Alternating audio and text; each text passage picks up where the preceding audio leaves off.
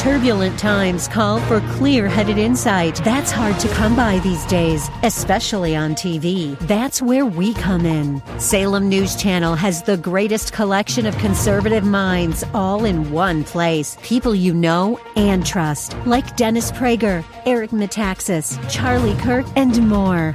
Unfiltered, unapologetic truth. Find what you're searching for at snc.tv and on Local Now, Channel 525. Welcome to the Georgene Rice Show podcast. This program was originally broadcast live on 93.9 KPDQ. We hope you enjoy the show. Well, good afternoon and welcome to the Tuesday edition of the Georgene Rice Show. 7 minutes after 4 o'clock is our time. Clark Hilton is engineering. James Blend is vacationing, but he's technically the producer. Today we're going to talk with Dr. Meg Meeker. She is the author of Hero, Being the Strong Father Your Family Needs. Yeah, she's talking to you, Dad. We'll talk with her later this hour. In the 5 o'clock hour, we'll talk with Hans von Spakovsky. He's an authority on a wide range of issues: civil rights, civil justice, the First Amendment, immigration. We're going to talk about the Texas trial that is challenging the districts, the lines that have been drawn, the voting districts. So we'll get into that with him.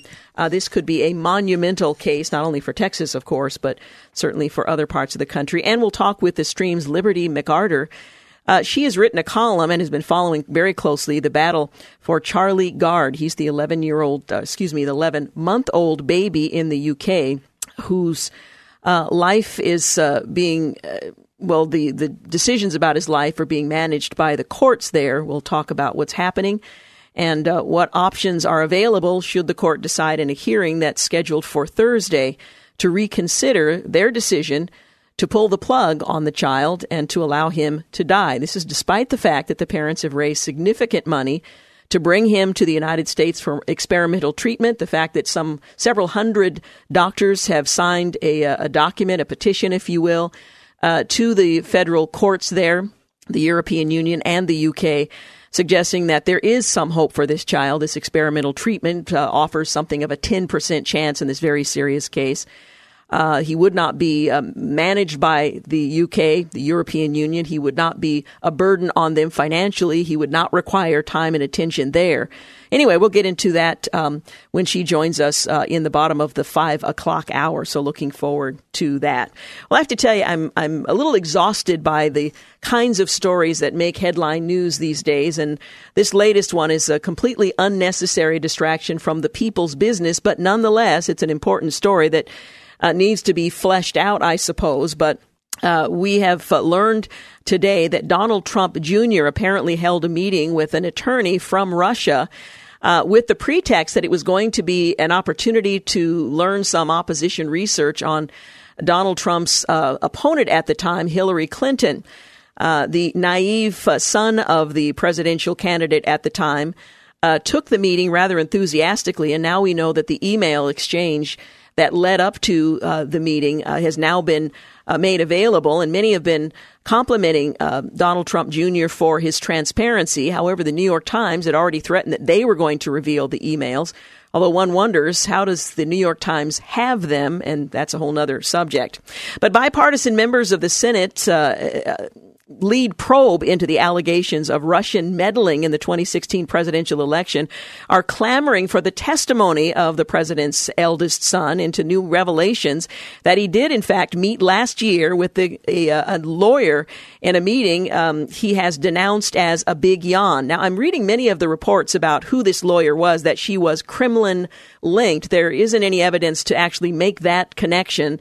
However, the pretext of the meeting was that we have information from the Russian government that will be useful in exposing Hillary Clinton, then the candidate for the Democrat Party. So while the lawyer apparently has no Kremlin links, that was the idea that attracted Donald Trump Jr. to the meeting. Now, on Monday, lawmakers returned from their Independence Day recess to Capitol Hill to reports that were later confirmed by the president's son himself of what appeared to be the first confirmed private meeting between members of then-candidate Trump's inner circle and Russians. Now, this, again, with Kremlin ties. I'm reading that, but the research that I've done so far doesn't really yield that there was a Kremlin tie, but there was an alleged Kremlin tie to try to get the meeting. So it applies and it doesn't. Well, the June 9th, 2016 meeting occurred at at the New York Trump Tower 2 weeks after Mr. Trump secured the Republican nomination.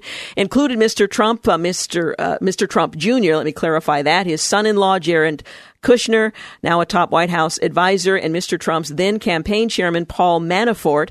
The three met with the attorney in that private meeting. Well, reportedly active in a campaign by the Russian government to overturn the Magnitsky Act, which is the law the U.S. Congress passed in 2012 that withholds visas and freezes the financial assets of Russian officials accused of human rights violations. This attorney claimed to have damaging information about Democratic nominee Hillary Clinton. Apparently, she did not. There was a single meeting. It didn't go anywhere. But the thing that sticks out is that's what Mr. Trump Jr. was led to believe, and he took the meeting. Well, the circumstances surrounding the meeting and a reported New York Times article late Monday that Mr. Trump Jr. was told ahead of time that the source of the information was the Russian government fueled some new questions about the Trump campaign's possible ties to Moscow. Now, there isn't a tie here to Moscow, but it does suggest that there was a willingness to accept information from them that might have had an influence or impact on the campaign.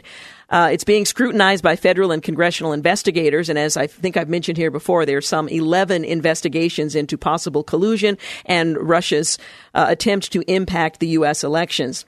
Now, the Times reported that Mr. Trump Jr., who was a key campaign advisor to his father, was told the Russian government was behind the information on Clinton in an email from music publicist Rob Goldstone. The Times cited 3 unnamed persons with knowledge of the email, and it was later released by Donald Trump Jr. The New York Times had threatened to release it themselves, which they may still do. The report is the first public word, that Mr. Trump Jr. accepted the meeting with the understanding that he would be presented with damaging information about his father's political opponent, and that the material could have emanated from the Kremlin. Now, I should mention that he is going to be interviewed by John Hannity on Fox News later this evening. It'll be the first opportunity that he will speak for himself to presumably flesh out the rest of the story and answer some serious questions about what happened and what this might mean. So you might want to check that out. Well, Donald Trump released what he said was the entire email chain of his conversations, setting up a disputed meeting with a Russian attorney, showing what appeared to be an offer to provide this information that would incriminate Democratic presidential candidate Hillary Clinton as part of Russia and its government support for Mr. Trump. The president's eldest son seemed to readily accept that offer, and the president himself, responding to it, has said that his son is a highly quality person. He issued a brief statement standing by his eldest son following the release of these emails detailing that meeting. White House Deputy Press Secretary Sarah Huckabee Sanders read the statement from the president during the off-camera press briefing earlier today before referring questions on the matter to Donald Trump Jr.'s outside counsel. "My son is a high-quality person, and I applaud his transparency," the statement said.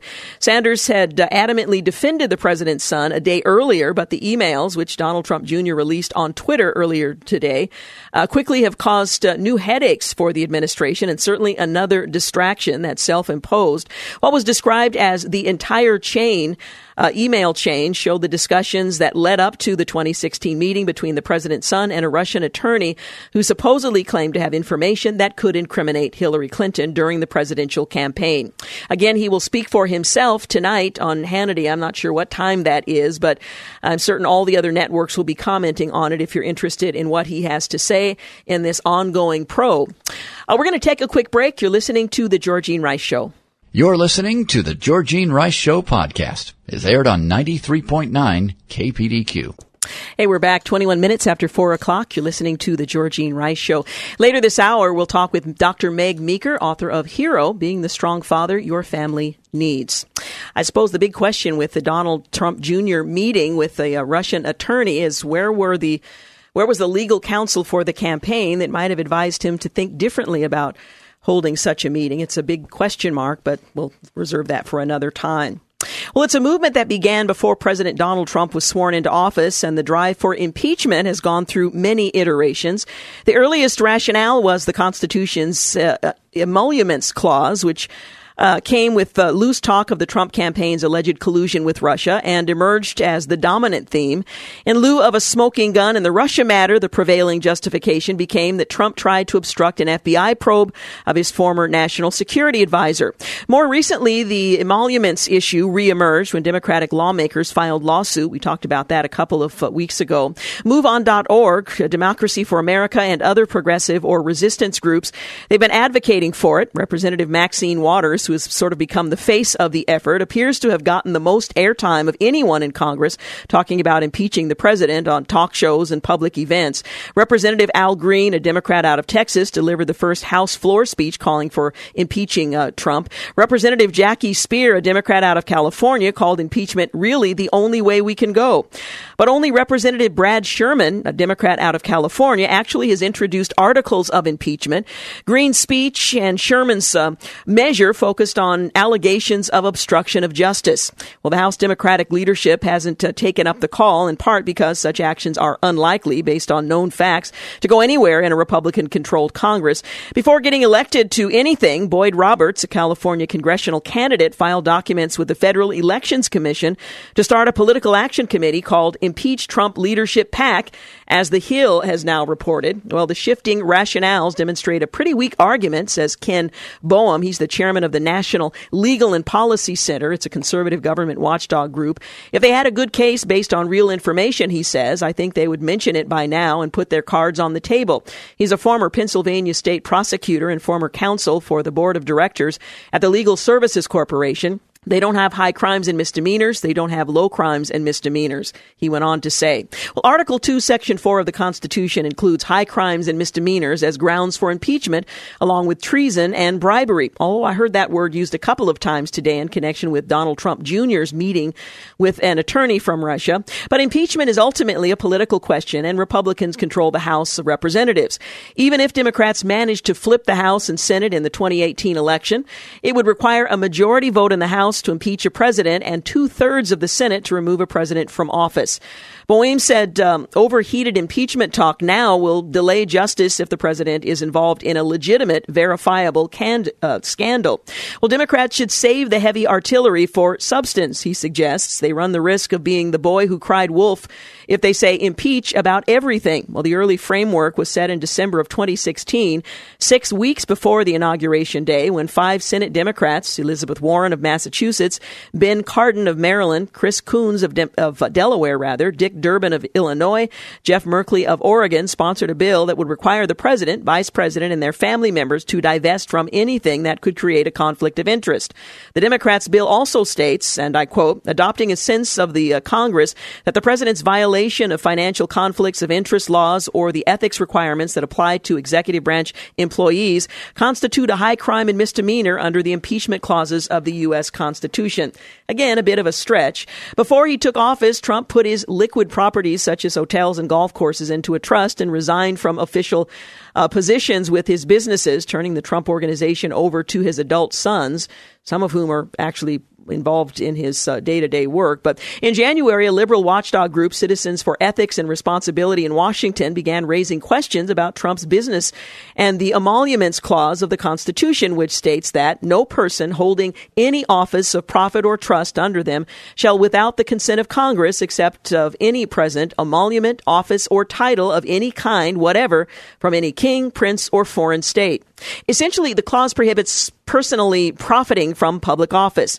The Trump's children run his business now, but there is not a blind trust. In February, Representative Jared Nadler, a Democrat out of New York, filed a resolution of inquiry into Trump's investments that a Huffington Post column framed as the first legislative step toward impeachment.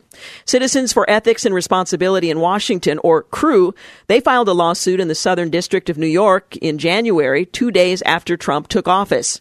We didn't want to get to this point. It was our hope that President Trump would take the necessary steps to avoid violating the Constitution before he took office. CREW's executive director, Noah and that's CREW, not CRU, which is a whole other Christian organization. Anyway, Director Noah Bookbinder said in a statement, he did not. His constitutional violations are immediate and serious. He went on to say, so we are forced to take legal action.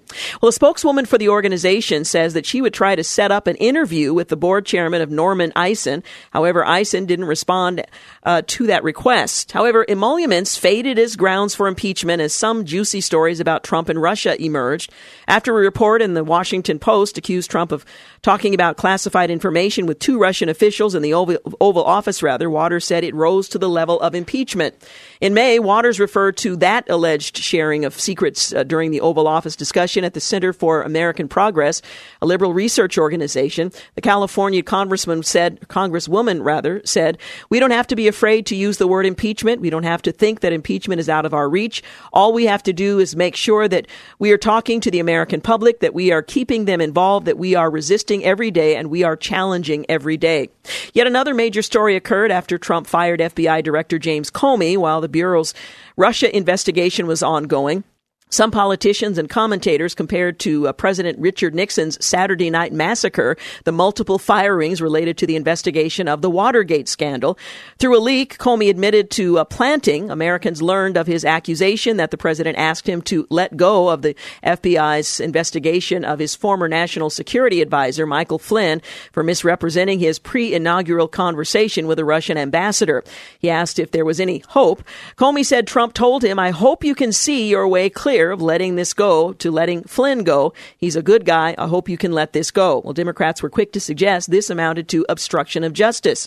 Senator Richard Blumenthal, a Democrat out of Connecticut, told CNN that Trump's request to Comey was may well produce another United States versus Nixon on a subpoena that went to the United States Supreme Court. It may well produce impeachment proceedings, although we're very far from that possibility, end quote. Senator Angus King, independent out of Maine, who caucuses with the Democrats, was asked by CNN's Wolf Blitzer if these allegations, Senator, are true. Are we getting closer and closer to the possibility yet another impeachment process? King replied, reluctantly, Wolf, I have to say yes, simply because obstruction of justice is such a serious matter. Obstruction of justice has a significant place in the impeachment history. President Bill Clinton was impeached on this charge in the House in 1998, and it was the basis, of one article of impeachment passed by the House Judiciary Committee in 1974 before Nixon resigned. Obstruction of justice also is the basis for Sherman's impeachment draft. After Comey's June 8th testimony to the Senate Intelligence Committee provided few revelations and the obstruction case became more difficult to make, the focus shifted back to the emoluments clause. Democratic state attorney generals sued for information on Trump's business ties, including his elusive income tax returns. Comey told the panel the president didn't order him to drop the case, and when questioned, said he knew of no prosecution based on someone's hope. Numerous legal scholars said they didn't believe there was a viable obstruction case based on the February 14th Oval Office conversation between Trump and Comey.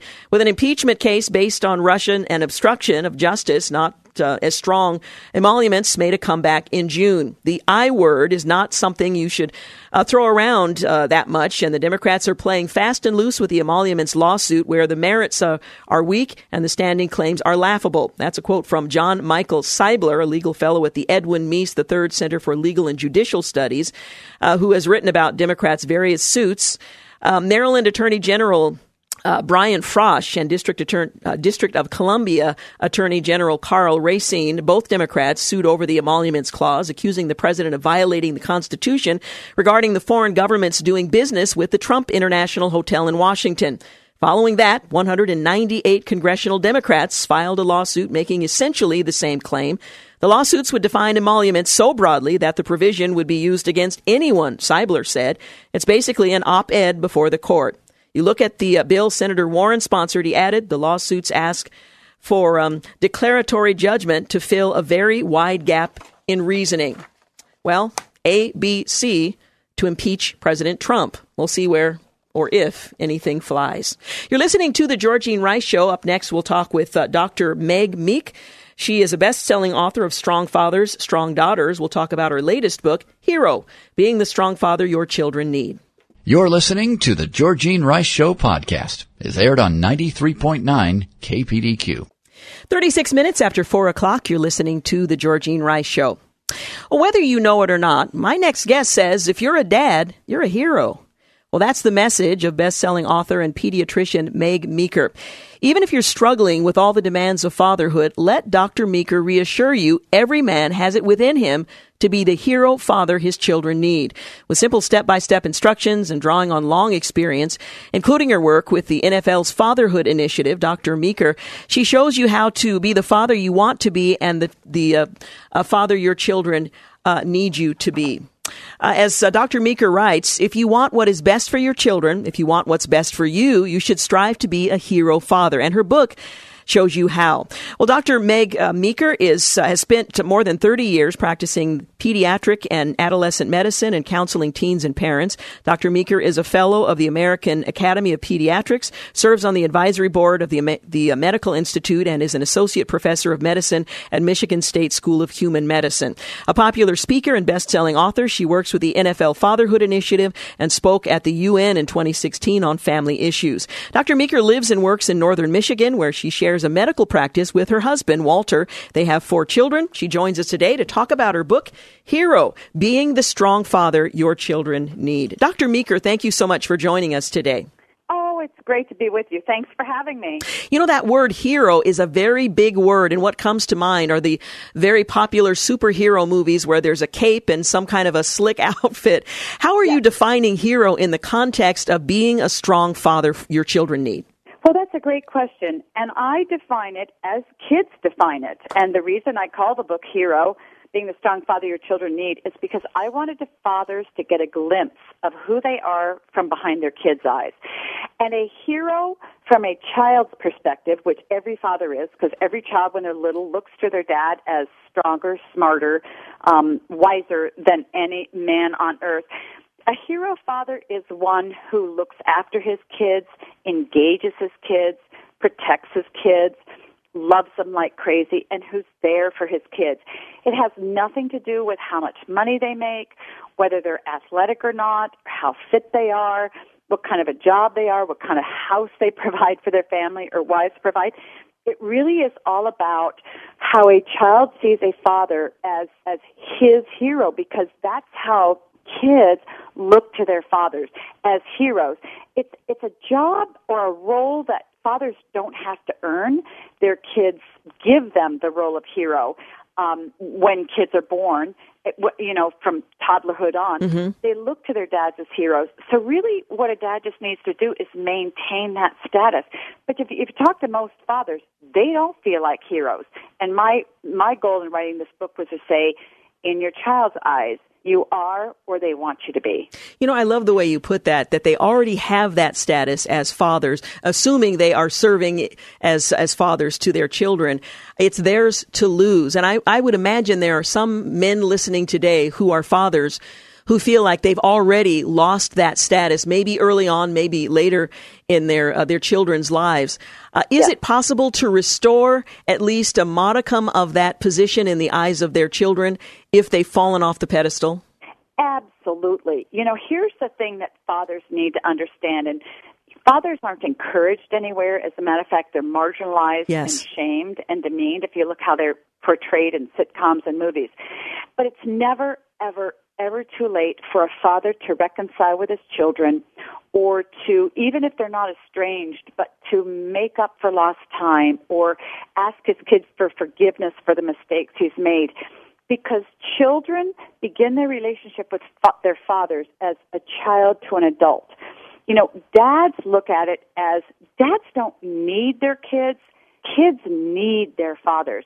And even those of us who are adults who have fathers, we still know that we look to our dads as, in some ways, larger than life. And those who have bad dads, of course, fathers who have made a lot of mistakes, carry a lot of pain. But every child, every son or daughter, I shouldn't say child, every son or daughter, no matter what their age, either wants more reconciliation and more healing in their relationship with their fathers, or more time with them if they have a great dad. So kids, sons and daughters, are connected to their fathers by a gold cord. Dads don't feel it. Kids know it. we know it because as adults we know what fathers mean to us. So it's never too late for fathers. I would imagine there are some men listening who reflect on their relationship with their own father. You have a chapter that's titled, "You Are Not Your Dad." Yes. For those who haven't had that modeled for them and feel like they're sort of out there on their own without an example to look to, what do you say to them? Or if they've had a father who fell far short of what they aspire to be and what their children need? Well, this is exactly how I got involved with the NFL, because many of the men didn't have fathers. Either their fathers abandoned them when they were born, or they had very, very painful lives with fathers. Not all of them, but some of them. And the whole purpose in my coming in was to say, I know you didn't have a role model, but here's how you can do this. First and foremost, it's important for any man as a father to look back and say, what did I want from my dad that I never got? That's very, very important, because if a dad doesn't begin to reconcile what he wanted as a boy, and he will carry that pain into his relationship with his own kids, and that'll be sort of acted out in his parenting. So that's very important, to look back, say, what did I want? What did I not get? To grieve that and then move forward. And then I really write sort of a template for a lot of fathers. Here's how you move forward when you don't know what to do. The cool thing about men is that they're very, very practical. They say, okay, I have a problem. I don't know how to do this. Tell me what to do. So if you tell them what to do, they'll do it. A lot of women will say, well, are you sure? But who's responsible? But they'll say, okay, I'll do that. And it's amazing to watch men go into being a dad who don't have a template, who don't have a role model, who say, you know what, I can do this. I can do this, and I can engage this way. And I really go into that in my book to really help dads get the big stuff right with their kids. And that's all kids want anyway. It's just for dads to get the big stuff right. Yeah. You suggest that fathers kids need a mother and a father. They're both important. They play significant and unique roles in the upbringing of children. But you suggest that fathers are even more important to their children than their mothers are. Explain what you mean by that, particularly in a culture where men are largely, particularly in entertainment media, they're marginalized. They're sort of the unnecessary appendage that's the brunt of every joke. Yes. Kids need a father, or women need a man like a fish needs a bicycle. We hear that over and over and over. People giggle, but here's what I mean by that. When it comes to identity formation in kids see their fathers very differently from their mothers, and it's good. Kids see their mothers as the person who has to love them, who can never go away, who's always there, who they can rely on and depend upon. Because if a child feels early in life that mom doesn't love you, then why live your life? Because at least if no one else in the world loves you, mom has to love you. So kids perceive that a mom's love is non-negotiable. But when it comes to their fathers, they perceive, this man doesn't have to love me. I wish I could tell you where this comes from, and I can't, but this is what kids have told me over 30 years, is that if they get dad's love and attention, then they are something really special. And I think that many of us adults can identify with that. When dad said you were smart, you were smart. Yeah. If your mom said you were smart, well, okay, but that's kind of what your mom has to say. So dads carry an authority in a child's life that a mother doesn't. It doesn't mean it's better or worse. It's just very different. But this is important when it comes to identity formation in kids, because kids read their fathers for clues about what dad believes about them and thinks about them and feels about them. And when they get those clues, they internalize them, and that's who they become. So in other words, if dad says, you know what, you're never going to amount to anything, you're not going to amount to anything. If dad says, you're capable, you're smart, you're going somewhere, you're going to go somewhere. And so that's what I mean by that. Yeah. We're talking about the book Hero, Being the Strong Father Your Children Need. And if you don't know how to do that, this is a great resource that's designed to help you, first of all, recognize how your children view you and the value you bring to your family. We're going to take a quick break, but we will continue our conversation with Dr. Meg Meeker. She's a best-selling author. Strong Father, Strong Daughter is her earlier book. We're talking about her latest, Hero, Being that Strong Father Your Children Need. We'll be back. You're listening to the Georgene Rice Show podcast. It's aired on 93.9 KPDQ. Hey, welcome back. 52 minutes after 4 o'clock is the time. We're talking with Dr. Meg Meeker. She's the author of Hero, Being the Strong Father Your Children Need. In it, you're going to learn why your children want you to be their hero, even if their relationship with you has been strained or distant, and secrets that can help divorced dads, widowed dads, and stepfathers maintain or, in fact, rebuild a strong relationship with their children. Why previous failures, perhaps in your relationship with your own father, don't have to determine your future relationship with your children. Now let's talk about where fathers need to begin if they want to be the hero that their sons and daughters already believe them to be. Yes. Well, thank you so much. The most important thing is for fathers to realize that what kids want from them is for their fathers to get the big things right. And we talked about that before the break. Mm-hmm. What does that mean? Kids want to know, first, that their father loves them like crazy, that if they sat in a closet the rest of their lives, Dad's love for them would not change. So Dad needs to tell them that. He needs to show them that I'm not going anywhere. There's nothing you can do to shake my love for you. The second thing kids need to know is what their dad believes about them. Dads need to communicate to their kids that I believe you have great character. I know that you can excel. I know you can have a good life. And then thirdly, if Dad shows them that there's hope for their future, those are all things that we as adults need and we want. And if dads can identify those things, and how they want to know that they're loved. They want to know that someone who loves them believes in them, and that they know that someone who loves them believes there's hope for them. Then they can turn and begin to give those things to their kids, and that's where they start. I think a lot of fathers get all caught up in the small stuff. What sports should they play? What should they eat? What should they wear? How many friends should they have? Should they have this friend? Where should they go to school? Those are all important things, but they're not nearly as important as those big things that I just talked about. You also have a chapter that's titled Focus on the Play, Not the Game, and you encourage dads to engage with their kids. Talk a little bit about this notion of play as it relates to dads. Yes. Well, clearly I got this from some of my NFL buddies. and one of the men said, I had a coach who was one of the best coaches I've ever had. And he said to me, before I went out on the field, it was in a Super Bowl game, don't worry about the game. Don't worry about winning the game.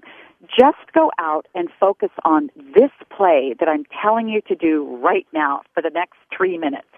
And I think that that's wise counsel for fathers, to think, focus on what you need to do today and tomorrow. Don't worry about, your child going down the wrong path, and don't worry about your child messing up in certain ways, but focus on getting a couple things right today and tomorrow.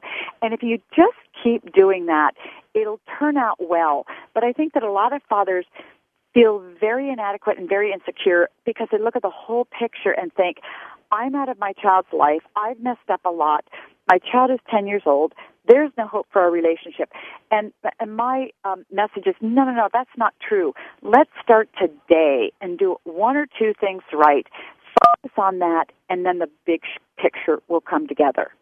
You suggest that fathers' words have the power to heal or to hurt, and you've touched on that already, but I'm wondering, for the father who's already used his words in a way that's been very hurtful, how do you then use those words, use different words, to then bring healing? Well, again, that goes back to the authority that a dad has in a child's eyes that is different from a mother's. And you're right, fathers' words can wound their children deeply. If a father says to a 6-year-old or 15-year-old, you're never going to amount to anything once, he's going to have to tell that child 15 times, I didn't mean it, you will. But here's what a dad can do, because the truth is, all dads say things to their kids they don't mean. Many dads, lose their tempers. every father makes mistakes. You know, every father messes up with their kids, but the most important thing to do is to go to that child and say, you know what, when I said this and this and this, or when I yelled at you, I didn't mean it at all. I was having a bad day. I messed up. Would you forgive me? And I will work from now forward to not do that again. And that's, kids are so open to their fathers asking for forgiveness. Now, the older the child, the longer it may take for the child to actually forgive you. If you've been estranged from a child for 5 or 6 years, and I work with a lot of dads who are that way with their kids, it's going to take a while for that child to trust you again, but they want to, and they need to, and they will. And I tell dads this, the most forgiving person you're ever going to meet in your life is your child, because the child needs you. The child wants you. Again, it's a child-to-adult relationship, not adult-to-adult relationship, and that's why the kids are so open to forgiving their fathers if dads ask for it with a genuine heart. You encourage fathers to teach their children courage and truth. Is that with words? Is that by demonstration, or a combination of both? Both, actually. You know, we're living in a day and age where, and I've seen this because I lived through a lot of it, you know, the sort of dissolution of any kind of moral structure. What is right? What is wrong? What is truth? What isn't? And so, but what I tell fathers in particular is, look, if you are your child's dad, you have the right to teach your child what you believe is true and right. Now, that's not going to be popular, but that's okay. This is your child. And have the courage to teach your child what you believe is true and right and good. That's your responsibility as a parent. Many parents, particularly fathers, abdicate this because they don't want their kids to offend other kids. They don't want to drive their kids away. They don't want their kids to be sort of the odd one in the class.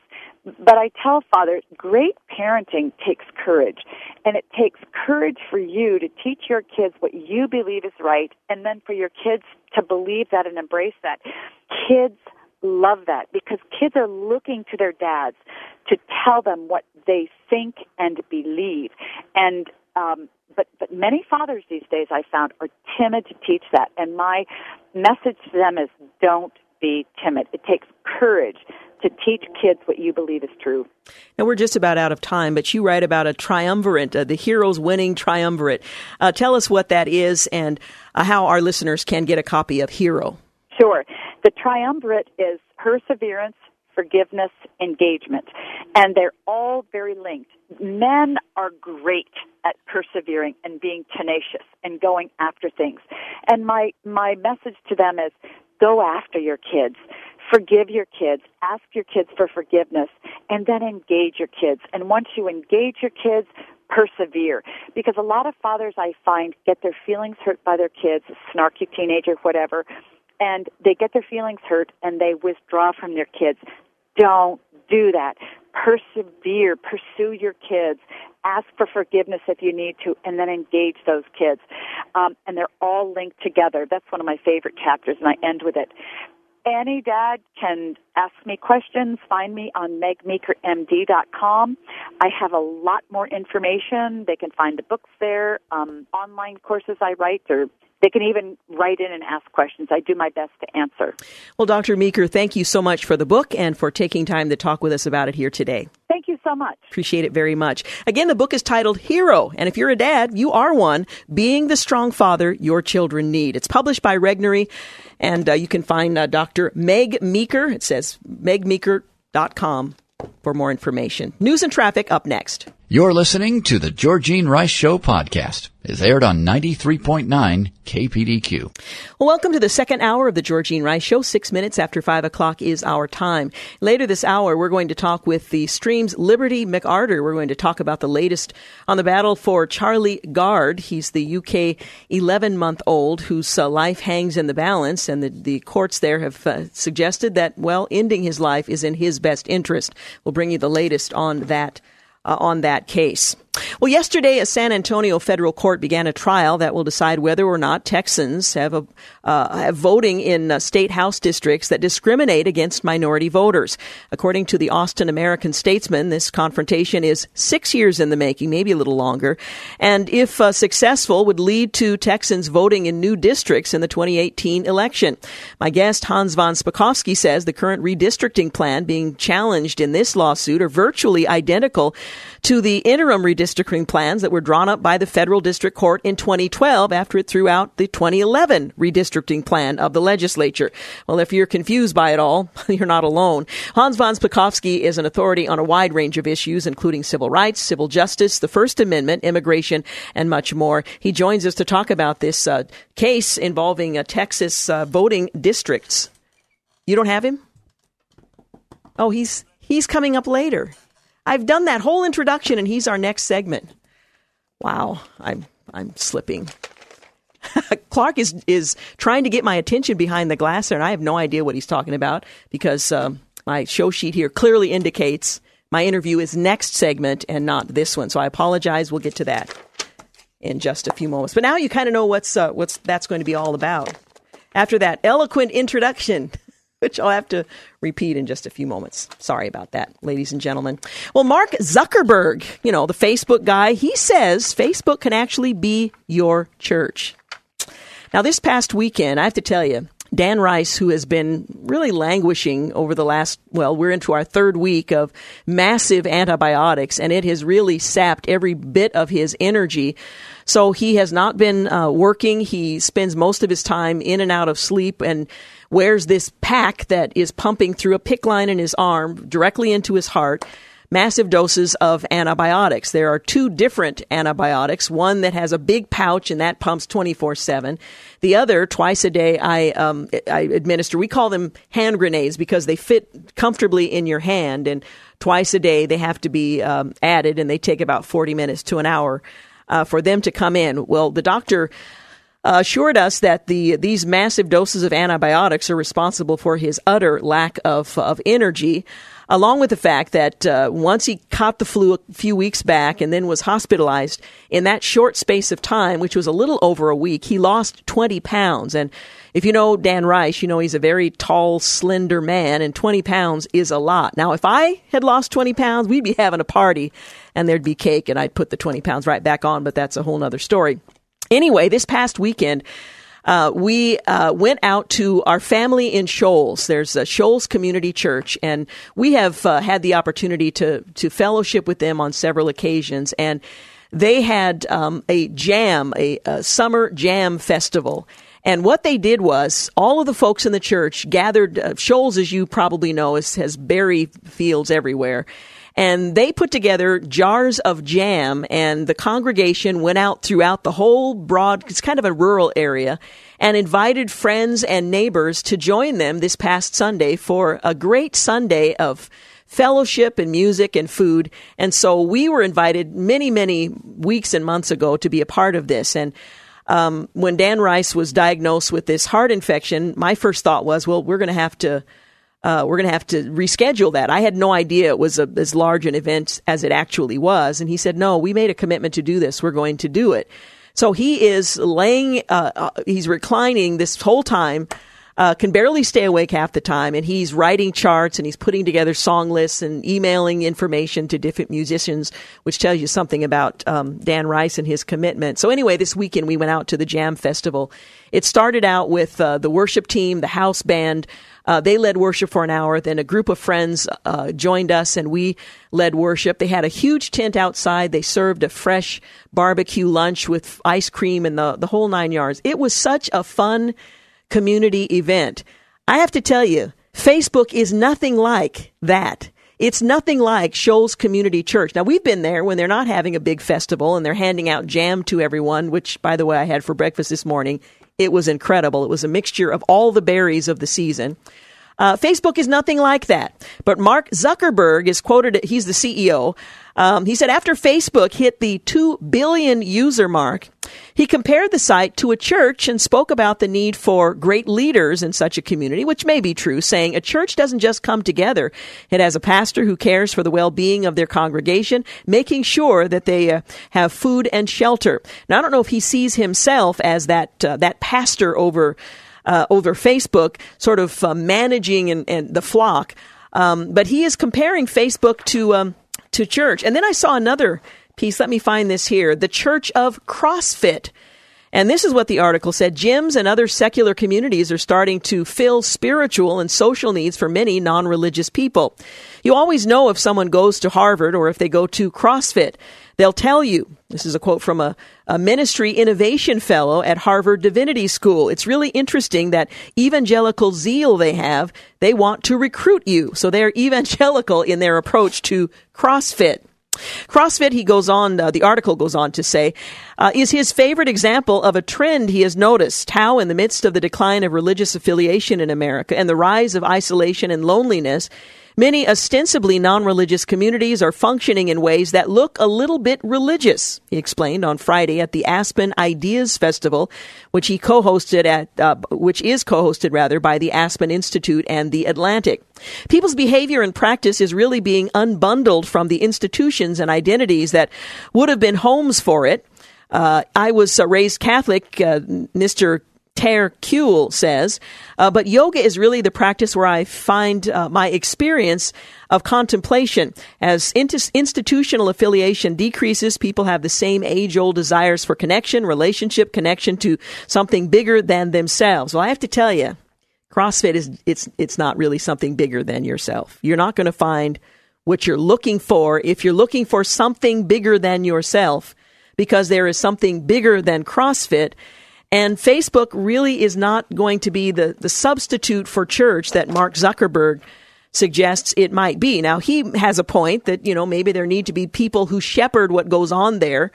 Although that's a little scary if he's suggesting he himself should play that role. But maybe he's recruiting wise people to communicate wisely with a sense of community.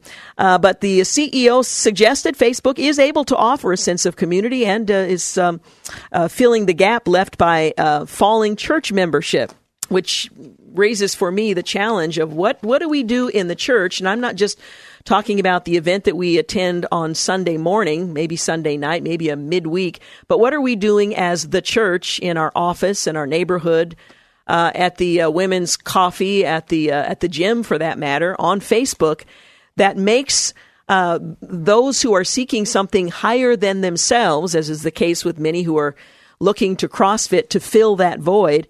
What are we offering that is appealing enough and suggests what is true, which is more important than what's appealing, about what God is offering himself to those who are seeking and in need of what they may not recognize initially, a Savior, a Father, one who nurtures and loves unconditionally, but also provides His Holy Spirit to transform and make what we do more meaningful, gives us a future and a hope that extends beyond this life, beyond what we do in the gym, beyond what we do and say on Facebook.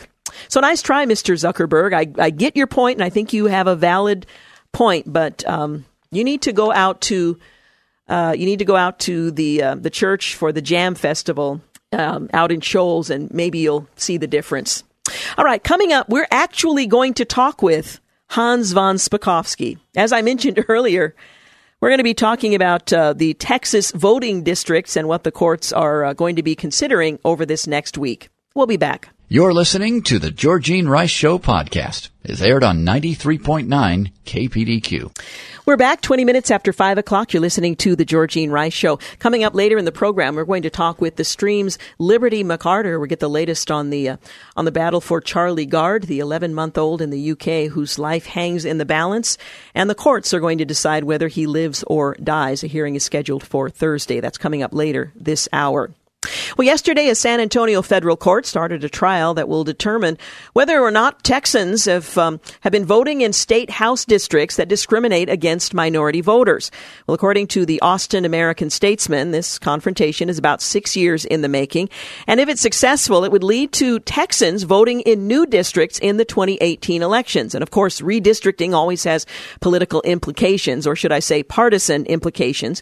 My next guest, Hans von Spakovsky, says this current redistricting plan being challenged in the lawsuit is virtually identical, I should say plural, are virtually identical to the interim redistricting plans drawn by the federal district in 2012 after it threw out the 2011 redistricting plans of the legislature. The legislature adopted those interim plans as the new redistricting plan for Texas. Well, we're going to talk about that, and if you're confused, you're not alone. Joining us is Hans von Spakovsky. He is an authority on a wide range of issues, including civil rights, civil justice, the First Amendment, immigration, and much more. Thanks for joining us once again. Well, thanks for having me back. Well, what's going on in Texas? I know this 1-week trial began in San Antonio yesterday. This is the typical kind of redistricting lawsuit that we get with challengers saying that some of the districts were drawn with a racial intent. States like Texas are put kind of in a tough position because under the way the Voting Rights Act has been interpreted, they, to some extent, have to consider race in order to create districts that are safe for minority voters. The key phrase they use in the legal terminology is you have to have districts where minority voters can elect their candidates of choice. But at the same time, while they're obligated to use some race under the Voting Rights Act, the courts have also said you can't use too much race. And often it's really difficult to tell how much is enough and how much isn't enough. But it's particularly hard to distinguish between political gerrymandering, which is perfectly constitutional, and racial gerrymandering because of the fact that African Americans, for example, as you know, are almost a monolithic voting bloc for the Democratic Party. So often if state legislatures, Republican legislatures, are drawing up districts to try to make safe districts for Republicans to run, they of necessity are putting Democrats in particular districts, and a lot of those Democrats can be black. The point of all this is, though, that in 2011, a federal district court found some of the districts in Texas to have been a violation of the Voting Rights Act. They used too much race when they were drawing them. And so in 2012, the court itself actually drafted up a new redistricting plan. This is what they call an interim plan for elections that year, and told the legislature, these plans we'll use temporarily for elections, but you've got to then draw up a new redistricting plan for Texas. What the Texas legislature did is they basically adopted the plans drafted up by the court. And yet now these challengers have gone back to court and said, oh, no, you can't do that. These redistricting plans are still racially discriminatory. So a better way to say it would have been our redistricting plans are racially discriminatory? I mean, they're the ones that came up with it? Well, yeah, the court did. Yeah. But look, what's really going on here is this is really a power play. You know, the state legislature in Texas is controlled by Republicans. Democrats are a minority now in the state legislature, and so they don't like the districts that have been drawn. They don't think it gives them enough Democratic seats, and so they use the Voting Rights Act really as a way of trying to force more Democratic seats to be drawn. And really, the current trial that's going on, like I said, it's to me it's very odd because since the state legislature basically adopted the plans drawn up by the federal district court for the challengers to win, they're going to have to somehow show that the court itself was acting in a discriminatory manner when it drew up those interim plans, and I just don't see how they're going to be able to do that. Well, as I mentioned, the trial is before a 3-judge panel. It started on Monday. It's supposed to run for about a week, Friday, Saturday. When are we expecting that we'll hear from them, and how will that impact the next election and the likely appeal that will come when whoever loses appeals this to the Supreme Court? Well, there's no telling how quickly the court will issue its decision once the trial ends. I assume they'll do it fairly quickly because they know that even though it's 2017, it's not that far into the distance for the 2018 elections. And, if they, for example, find against the state and in favor of the challengers and say, no, you've got to redo these plans, that's not something the state legislature can do instantly. They're going to have to go into session, try to draw up new plans. All of that takes time. And then even when they have a new plan in place, remember, they've got to set all the deadlines for candidates to be able to file, to run for office. So I think they'll act pretty quickly. Whatever the decision is, because this is a case involving a claim under the Voting Rights Act, they will have a direct appeal to the U.S. Supreme Court. They don't go through the appellate courts. It goes directly to the U.S. Supreme Court. So it's really possible that we could, sometime in the fall, have a case before the Supreme Court, an appeal of this particular decision. Do we have any idea how the Supreme Court, of course, the makeup of it has changed somewhat, but is there any precedent that one might look to give us some indication how they'd likely rule in this Texas case? Well, in their last week before they shut down in June, they issued a decision upholding a challenge to North Carolina's districts there, two of its congressional districts, although there were some dissenting views on it. And they said again in that case, basically they laid out what I call the Goldilocks rule, which is you do have to take race into account to some extent to protect minority voters, but you can't take it into account too much because then you're violating the Equal Protection Clause. And the parameters the court has set out are frankly just very, very confusing. So I really don't know how the three-judge panel is going to come out in this case. It's really going to depend on the individual views of the judges and how they interpret the evidence. And clarity is not likely anytime soon. No, it is not. Yeah. Hey, thank you so much for talking with us. I appreciate it. Sure, anytime. Again, Hans von Spakovsky from the Heritage Foundation, an authority on a variety of issues involving and we've been talking, of course, about this case in Texas where redrawing the lines is being called into question. Well, up next, as I mentioned, we're going to talk with Liberty McArthur. She is a columnist with The Stream. And if you've been following the story of Charlie Gard, you found it to be, as I have, very sobering. In the UK, the European court, as well as some sort of court in the UK, are determining the fate of an 11-month-old child whose parents very much want this child, very much want to give him an opportunity to get some alternative treatment that some 300-plus doctors have indicated they believe might have some impact on his health. But the courts have, on several occasions, this is just the latest, said no, it's in his best interest that we allow him to die, that we remove life support and his life come to a close. Well, that case has drawn attention from all over the world, the Pope, the President of the United States, and others. You have a couple of members of Congress who've introduced legislation allowing these parents to have temporary residence so that their child could come here and get the kind of medical care that several hospitals have indicated they would like to provide.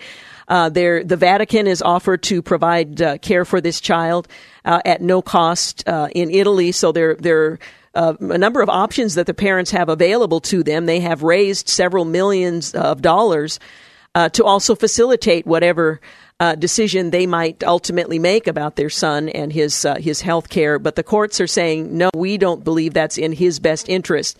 So it really raises some significant questions about the authority of parents in a socialist society and in a case where you have socialized medicine. So we're going to talk more about that with Liberty McArthur when she joins us in our next segment. You're listening to The Georgene Rice Show.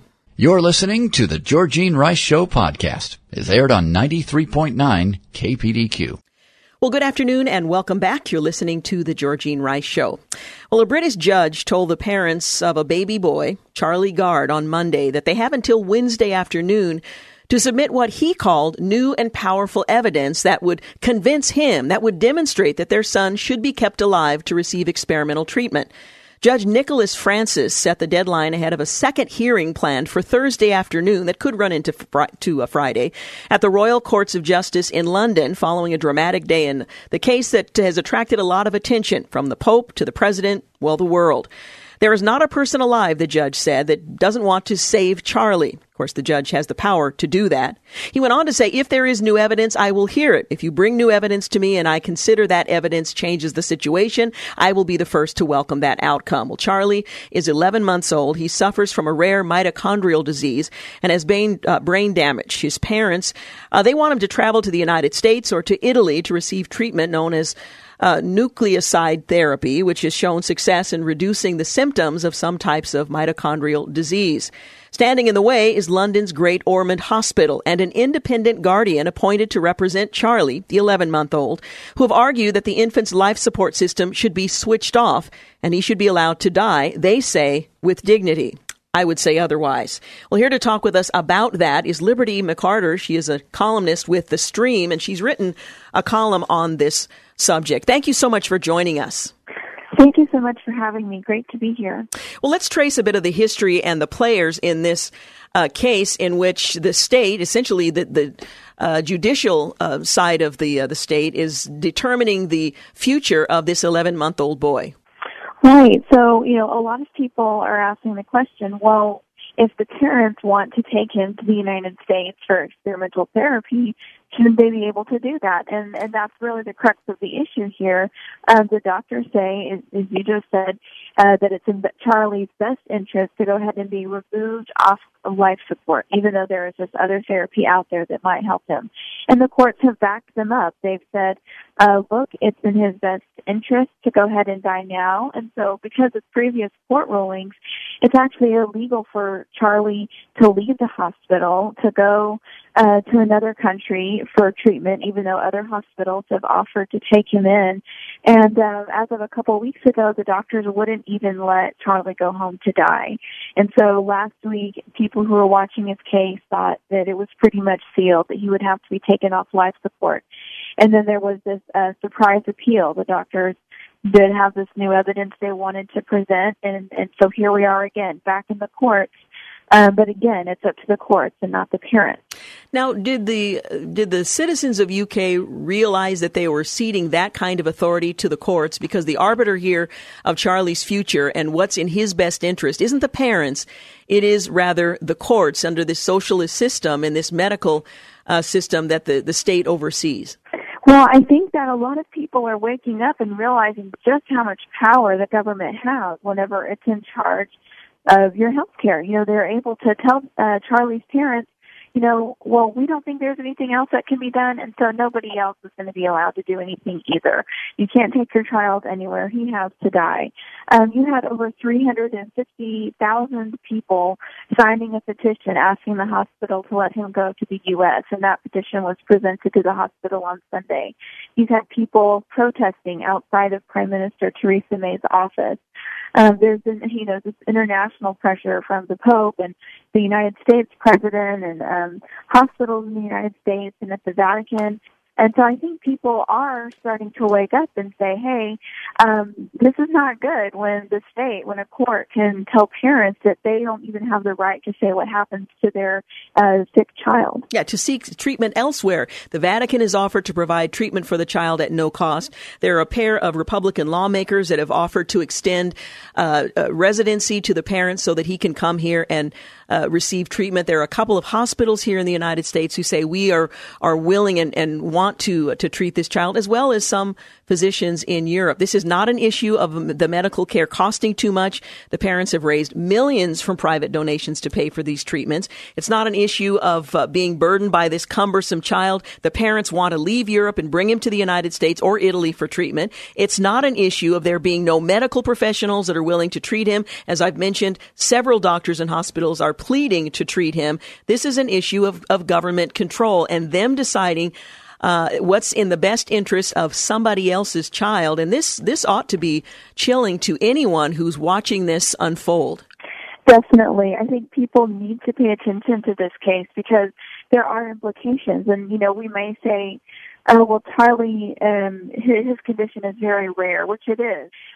So this won't happen again. But, you know, what if the government can tell Charlie's parents that he has to be taken off life support, what about somebody with another disease that's more common, maybe a progressed state of cancer or another disability that is not as rare? And so will the government at that point be able to say it's in that person's best interest to die too? That's scary, but this is kind of the slope that we are embarking on if this is able to happen. And so it's really important for people to watch and ask themselves those questions. Absolutely. What is the state's compelling interest? And I'm not as familiar with the system there in the UK, the European courts, but what's their compelling interest in suggesting that he has not just it seems to me that he has an obligation to die, determining who gets to live and who has that obligation to die, as in this case? Well, I think it really comes down to, in this case anyway, and I mean, I'm not a legal expert as far as, you know, UK court system goes, but for this particular case, for the doctors have said that they just don't see any chance that this therapy would work, and they are afraid that it will cause Charlie more suffering. But other doctors are now saying that there is a 10% chance that it will work, and the parents, they just want to exhaust all their options. They know that this very well may be a fatal disease for Charlie, but they want to try everything. But the doctors, they just wanted to keep him from doing something that I guess they thought wouldn't work. And so that's what the courts have supported them in, and saying that, okay, well, since this isn't going to work and it may cause Charlie more suffering, then it's just better for him to go ahead and die now. And so they're claiming to have Charlie's best interest. And other people have brought up the question, well, is this really about Charlie's best interest, or is this about maintaining control of the state-run healthcare system that they have in the UK? And, you know, are there other things going on, you know, that the doctors don't want to give up control and let another doctor in another healthcare system in another country treat Charlie successfully? So you would hate to, and I'm not saying that that is the case, but that's the kind of questions that are being asked, because it just seems so bizarre that you wouldn't let the parents do what they feel they needed to do and pursue other options and other doctors. Yeah, that they're fully capable of financing. They have a specific resource that's available and so on. I appreciated what Rebecca Hagelin wrote in a recent column in the Washington Times. She writes, "America, take note. If we demand a society where the government gods provide free health care, we will pay for it with our freedom, even by giving up the sacred right to protect our sons and daughters. And we also may be forced one day to sacrifice our own children to the gods." And again, referring to the state, essentially ceding the authority that has been given to parents by God himself to determine what's in the best interest of their children. Now, there's a hearing on Thursday, and at that point, they are supposed to provide what is new and dramatic evidence. That's what the judge called it. He's requiring new and dramatic evidence before changing the position that has already been taken. Right, and so this judge actually at the High Court in London, he ruled against Charlie's parents back in April, saying that Charlie did need to be taken off life support. So basically, they are tasked with changing this particular judge's mind, and that's why he's saying the evidence is going to have to be dramatic in order to change my mind. And so, but they've been in contact with these hospitals and doctors from around the world. And so his parents have been fighting, and so now you have 7 different doctors coming forward, signing a letter saying that there's new evidence that needs to be looked into. We think that, you know, Charlie may have more of a chance than we even thought before with this experimental therapy. So that's what they are having to collect and turn in by Wednesday. And then Thursday, there will be a full day of a hearing in which the evidence will be presented. Well, this is a very sobering story. We'll certainly watch with great interest and be in prayer for Charlie and his parents. Thank you so much for taking the time to talk with us. Well, thank you for talking about Charlie's case. It's an important one. Appreciate it. Again, Liberty McCarter is a columnist for The Stream with the latest in the battle for Charlie Gard, the 11-month-old child whose future is in the hands of the justice system, the courts in the UK. We're going to take a quick break. We'll be back. You're listening to The Georgene Rice Show. You're listening to The Georgene Rice Show podcast. It's aired on 93.9 KPDQ. You're listening to the final segment of the Georgene Rice Show, talking with Liberty McCarter in the previous segment about Charlie Gard. I suppose it's not altogether surprising. We've watched this slippery slope as it has continued its trajectory downward for many, many years, particularly those of us in the pro-life movement who predicted at the beginning that this is where we were headed.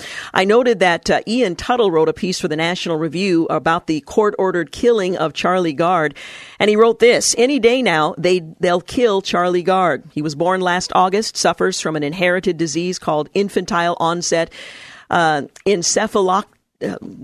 mitochondrial DNA depletion syndrome, generally referred to as MDDS. The disease is extraordinarily rare. At present, there are only 16 known cases worldwide. Most patients who suffer from it die in early infancy. Charlie is unable to breathe unaided, suffers from seizures, has severe brain damage. For 10 months, Charlie has been living in the intensive care unit at Great Ormond Street Hospital in London. In March, his doctors decided that there was nothing more they could do for him, and they recommended that his parents, Connie Yates and Chris Gard, withdraw his ventilator. They refused on the grounds that an untried experimental treatment was available in the United States. The hospital, in accordance with British law, applied to the courts to forestall further treatment. In April, and this is against the wishes of the parents, in April, the High Court found for the doctor and against the parents. In May, the Court of Appeals upheld the initial decision. In early June, the Supreme Court agreed. And this week, the European Court of Human Rights, the last court of jurisdiction, refused to intervene. Charlie's parents have raised enough money for private donations to fund the experimental treatment, but the court decision prohibits his removal to the United States. Whenever they see fit to do so, the doctors at Great Ormond Street Hospital can now remove Charlie's life support. Of course, we had a brief reprieve, but unless there is extraordinary evidence presented, that will make no difference. According to the Honorable Mr. Justice Nicholas Francis of the High Court's Family Division, who authored the decision, subsequently upheld by the higher courts, death is in Charlie's best interests. There was no scientific basis for believing that Charlie would respond positively to the experimental American treatment. Meanwhile, there is unanimity among the experts from whom I have heard that nucleoside therapy cannot reverse structural brain damage. If, wrote Justice Francis, Charlie's damaged brain function cannot be improved, as all agree, then how can he be any better off than he is now? It was with a heavy heart, the judge said, that he sided with the doctors. Charlie should be permitted to die with dignity. In conclusion, Justice Francis praised the parents he had just overruled. Most importantly of all, I want to thank Charlie's parents for their brave and dignified campaign on his behalf, but more than anything, to pay tribute to their absolute dedication to their wonderful boy from the day that he was born. End quote. So it was that successive courts in the UK and in Europe, simultaneously found that Connie Yates and Chris Gard had devoted themselves unhesitatingly to their son's welfare for 10 months, and also that Yates and Gard could not be trusted to act in their son's best interest. Both things were affirmed in that statement. The logic of this decision, he writes, that a patient's best interests can be conclusively determined by an objective third party possessed of adequate scientific knowledge, will be familiar to anyone who has watched state power over issues of life and death expand throughout the Western world in recent years. In the early 2000s, this logic was at work in the Terry Schiavo case, in which American courts took it upon themselves to ascertain Schiavo's unexpressed will and enact it. Inevitably, they endorsed her death on the grounds that she would not want to live with no hope in her present vegetative state. Likewise, in Europe, medical expertise has been not simply a justification for, but an encouragement to assisted suicide. Guidance from medical professionals has more than a little to do with the fact that in Belgium and the Netherlands and elsewhere in Europe, assisted suicide is now an acceptable remedy for people suffering not just from terminal illnesses, but from depression, autism, and anorexia. These decisions, too, were probably products of compassion. But the state does not suffer with the sick. Justice Francis did not look at the question from the assumed point of view of the child, as the law naively demands. Justice Francis looked at the question from Justice Francis' point of view. The question then is not what would Charlie Gard want, a question no one could answer. The question is, what do we owe to people such as Charlie, who cannot speak for themselves? What duty of care do we owe them simply on account of their being human beings, who are by nature possessed of an inalienable dignity? What obligations do we have to those who suffer, and how should we understand their suffering?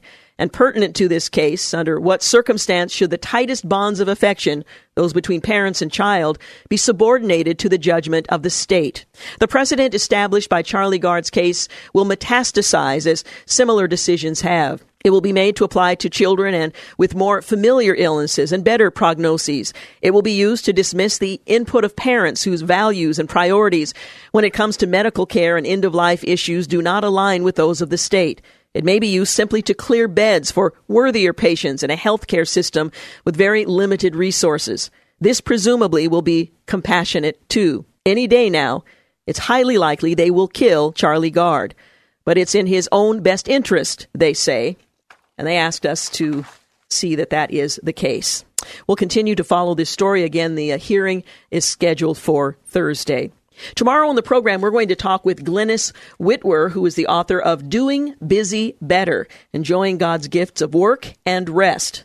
I get that work part, but the rest part, that can kind of be a tough one. We're going to talk with her about doing busy better, and including rest as an intentional part of God's design for us, his pattern for humankind, and perhaps we can find a little balance along the way. So we're looking forward to our conversation with her. We're still working on our guest for Thursday, and then, of course, on Friday, we will return to more of a Friday fun fair. So we'll look forward to enjoying a bit of that. Now, earlier in the program, we talked with Dr. Meg Meeker, who is the author of Hero, Being the Strong Father Your Family Needs. And I would encourage those of you who did not have the opportunity to hear that conversation or to hear about the book, you can always go to our podcast, go to kpdq.com, and there you will find generally by the evening of the day of the interview, and certainly by the next morning, you can find a podcast of all the conversations, including my conversation earlier today with Dr. Meg Meek regarding the book Hero, Being the Strong Father Your Family Needs. We also spoke with Hans von Spakovsky, who is an authority on a wide range of issues, including civil rights, civil justice, the First Amendment, immigration, and so on. We talked about the Texas district that's gone to court over their voting districts. Are they set up in a way to disenfranchise minority communities? We talked with Hans von Spakovsky about this case, which has certainly the potential to impact other states and how they draw their district lines as well. All of that a part of the Georgene Rice Show that can be heard and reheard on our podcast, and I would encourage you to check that out. Also, if you've been thinking about a trip to Israel, I want to remind you that KPDQ, in conjunction with Salem media stations all across the country, are putting together yet another trip to Israel. I've had the opportunity to travel with them many times, and I so appreciate Genesis Tours and the job they do, because their motivation isn't just simply to provide opportunities for people to tour Israel, although that is certainly a goal, and that's what they do very well. But coming from the perspective of the Christian connection to the nation of Israel, the history there, and what the scriptures have to say is really the centerpiece of what they do. And you can find out more about the trip that's coming up in November at kpdq.com. There are banners across the top, and look for the Experience Israel banner, and there you can find all the important details. The dates, I believe, are November the 1st through the 10th, the cost, all the accommodations, what the tour will involve, and so on. We're going to have Sean Thornton. Pastor Sean Thornton is going to be leading this trip. So in addition to the opportunity to visit the various sites that are meaningful to us who are followers of Christ and appreciate God's plan of salvation that originated there and expanded through the whole world through the faithful ministry of the disciples, but you have an opportunity to hear from a pastor, a Bible teaching pastor, who can help to open the scriptures in a new and meaningful way on the geography in the locations where these events took place. So check that out at kpdq.com for more information.